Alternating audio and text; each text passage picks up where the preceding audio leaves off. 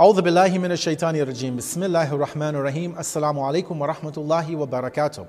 And welcome back to Ramadan Reflections. Today being the 18th day of the blessed month of Ramadan.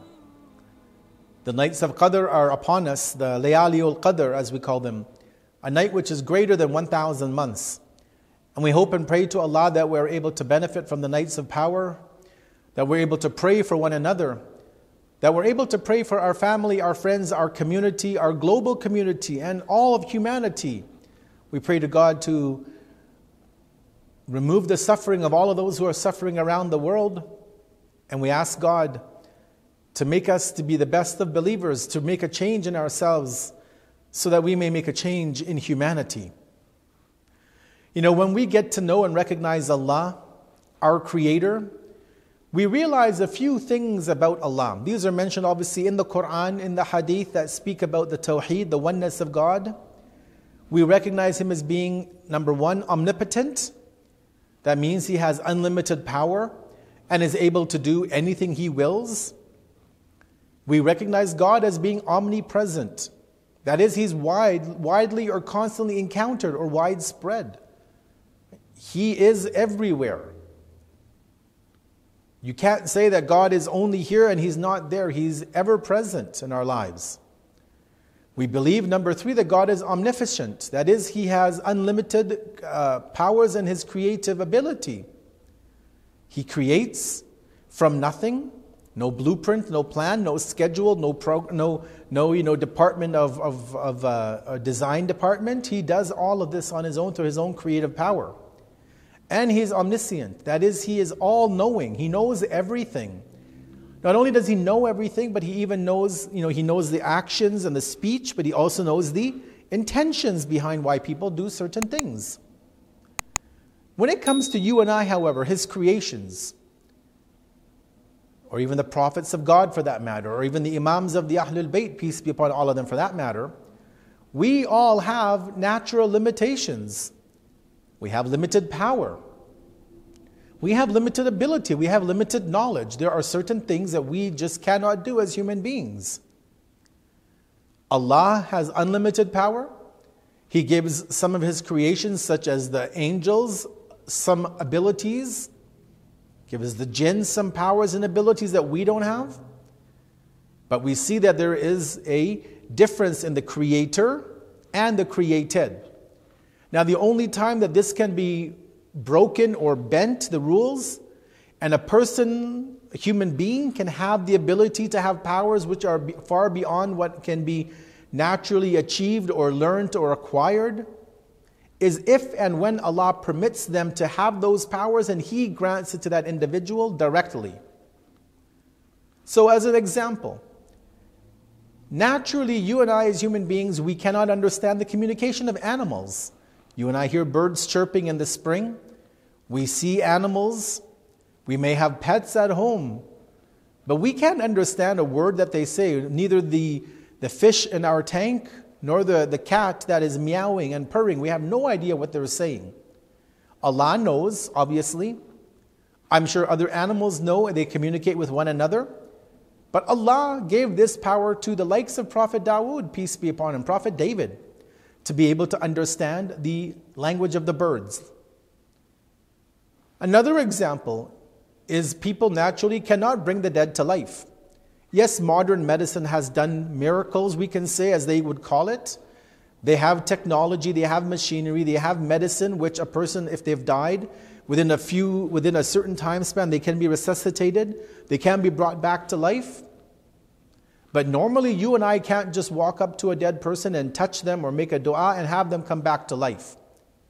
But Allah gave this ability to Prophet Isa, peace be upon him, through a miracle to prove his prophetic mission, that he could go and bring the dead back to life. He could cure the blind, he could cure the leper. He did all of this by the power of God. But nobody today can claim to have that ability. Another example as I move on is that people naturally cannot traverse long distances instantaneously. For you to travel from your home to Mecca for Umrah or Hajj or to one of the shrine cities for Ziyarah means you have to take a plane, a car, a bus, a train, many forms of transportation to get to your destination. Allah, obviously, as we said, is everywhere, omnipresent. But He gave this ability to the Prophet Muhammad, may God bless him and his family, to travel from Mecca to Jerusalem on the Mi'raj, on the Isra, and then into the heavens on Mi'raj. This is a power God gave to somebody for a unique time, for a unique circumstance. So you get my point that these and countless other examples in the Quran show us that at times Allah can provide His chosen ones with superhuman powers, that they can do things which nobody else can do. That they can know things that nobody else can be, that nobody else can know, and that nobody else has the ability to even know. Only if God gives that individual powers and knowledge of the unseen. Prophet Jesus was given this in chapter number 3, Surah Al-Imran, verse 49. God tells Prophet Jesus to tell the community that I can tell you what you eat and what you have in your homes that you have stored for food, for later on, in your pantry. Now, how did He do this? How can a man tell you what you had for lunch or dinner if they're not there? Thousands of years ago, there was no Instagram to post an image of your food at a local restaurant. No, there were no TV shows of hoarders or extreme couponing, and you store all that stuff and then you have a TV show about it. No, but Jesus knew all of this, peace be upon Him. And so based on this introduction that I have just provided to you, we move into the verse and theme for today. The ability for Prophet Muhammad, may God bless him and his family, to know the unseen and to even be made aware of what you and I are doing today in 2022. And so in chapter number 9, Surah At-Tawbah, verse 105, God says the following. أعوذ بالله من الشيطان الرجيم بسم الله الرحمن الرحيم وقل اعملوا فسيرى الله عملكم ورسوله والمؤمنون وستردون إلى عالم الغيب والشهادة فينبئكم بما كنتم تعملون. Say, work, and God will see your work, and so will His messenger and the true believers, and you will be brought back to the knower of the unseen and the witnessed, and He will make you understand all that you were doing and call you to account for it. According to the mainstream opinion of Shia scholars, of the Shia Ithna Ashari scholars, that is, one of our articles of faith is that we believe that Prophet Muhammad, may God bless him and his family, as well as the Imams of Ahlul Bayt, peace be upon them, are given a record of the deeds of their followers by Allah and with the express permission of Allah, not on their own volition. Allah gives this to them. And so this verse that I just recited for you, and we just looked at the translation, it brings about some very interesting points to reflect upon. I mean, obviously the entire Quran is important to read and reflect, but this verse is extremely impacting and very thought-provoking. And we need to recognize, brothers and sisters, that with the passing away of Prophet Muhammad, may God bless him and his family, and our first 11 Imams being martyred, this verse was not made redundant. This verse is not just discarded because these people have left this world. No, it continues to live and give purpose to our lives today. So some of the points that I want to think about today on this blessed day of the month of Ramadan as we review this topic is Allah starts the verse at point number 1 by telling the people, "I'malu," go and work. Do whatever you normally do in your day and night. The good, the bad, the sins, the charity, whatever you do, go ahead and do it. You're free to do as you wish. You're not going to be stopped by God. We have free will as human beings. But then what does God say in the second point that I want to mention? Allah says that He is the first one to know. As we always say, that He is all-knowing and all-present. Not only does He see our actions and hear our words, but He knows the intention behind every act, which is how we will be rewarded or punished on the Day of Judgment. Point number 3. He then goes on to say, immediately after saying that Allah will see your actions, He says His messenger will also see, and so will the believers. But let me just go back to the Prophet for a moment. The Prophet is being told by Allah that tell the Muslims that do what you want to do. Allah is going to see you. We know that as the introduction I gave. But then the Prophet will also see the actions of his community.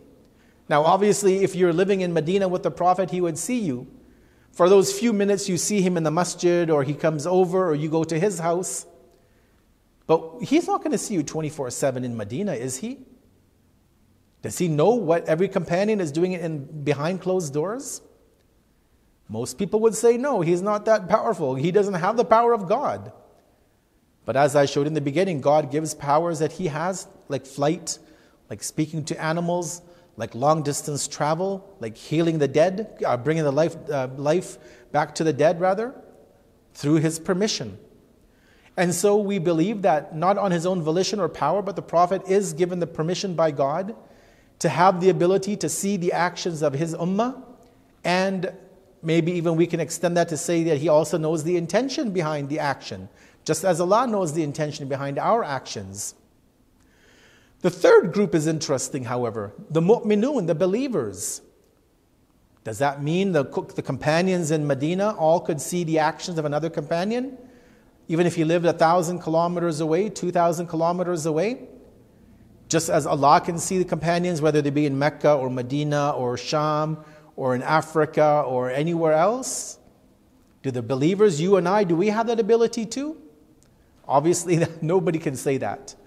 So here is where we go to hadith, and we're told that the believers in this verse are not the mu'minun in general, that you and I, the average everyday believer, but rather that these refer to people at a higher level. More specifically, the 12 Imams of the Ahlul Bayt, beginning with Imam Ali, culminating with Imam al-Mahdi. May Allah hasten his return.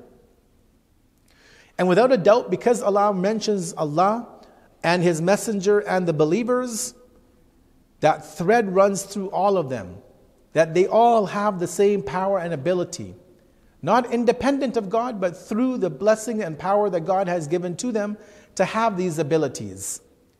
You know, we have a hadith, in fact, actually from our sixth Imam, Imam Ja'far ibn Muhammad as-Sadiq, may God's peace and blessings be upon him, where he has been quoted as saying that the deeds of the servants of Allah are presented to the Messenger of Allah, may Allah bless him and his family, every morning, the good deeds and the bad. So then the Imam says, be aware of this. And then he goes on to say, and this is the meaning of the words, and he quotes this verse of the Quran, وَقُلِ اعْمَلُوا فَسَيَرَ اللَّهُ عَمَلَكُمْ وَرَسُولُهُ. And then the Imam remained silent. So we have hadith, not just one hadith, not just two, there are multiple hadith in this area. And scholars have spoken about this at length in their books of theology. And so based on this, I really think we have no reason to doubt the fact that the Prophet has access to the higher streams of knowledge, higher sources of knowledge, if and when Allah deems that he should have access to it. It's not carte blanche. It's not that you open up your computer and you go to google.com and you find the information you look. No, the Prophet doesn't have that kind of access. Only if Allah wants him to have it, and when he wants him to have it, and for what reasons he needs to have it. And so even as it relates to ilmul ghaib, which is a lengthy topic which I won't go into today, we never say that the Prophet of Islam or the Imams have independent access to ilmul ghaib, that they can just open a book and read it and know everything. It's only through the permission of Allah that they can have access to that. And that is only as much as it relates to their responsibility as a prophet or an imam. They can't use it to make profit, like in a stock market as an example, to avert loss, to save themselves from disasters, including death. No, they can't use that knowledge in certain areas of their life. In short, they use it only when Allah allows them to, and that's up to the discretion of God. Now, as I conclude, we are approaching the nights of Qadr, the remembrance of, obviously, Allah takes on a more fervent tone in these last 10 nights of the month of Ramadan, the last odd numbered nights of the month of Ramadan. And in these next 3 nights, the 19th, 20th, and 21st, we will be remembering the martyrdom of the commander of the faithful, the prince of the believers, the brother of the Prophet, the husband of Zahra, the father of Imams Hassan and Hussein, peace be upon them, Abu al-Hassan, Ali ibn Abi Talib, may God's peace and blessings be upon him for eternity. And so for the next 3 sessions on the 19th, 20th, and 21st for Ramadan Reflections, we will pause our specific theme of the Prophet in the Quran to reflect on Imam Ali alayhi salam, and more specifically his unique relationship with the Prophet and the Quran. What is the symbiosis that exists between Imam Ali, the Prophet, and the Quran? How are they all inexplicably tied together to one another. God willing, we will look at this topic over the next 3 nights of who Imam Ali is, alayhi salam, in the eyes of the Prophet and in the opinion of Allah. And so join us tomorrow, especially brothers and sisters, on the 19th of Ramadan as we delve into the early years of Imam Ali, peace be upon him, and his connection to our beloved Prophet Muhammad. May God bless him and his family. Until tomorrow, wassalamu alaikum jami'an wa rahmatullahi wa barakatuh.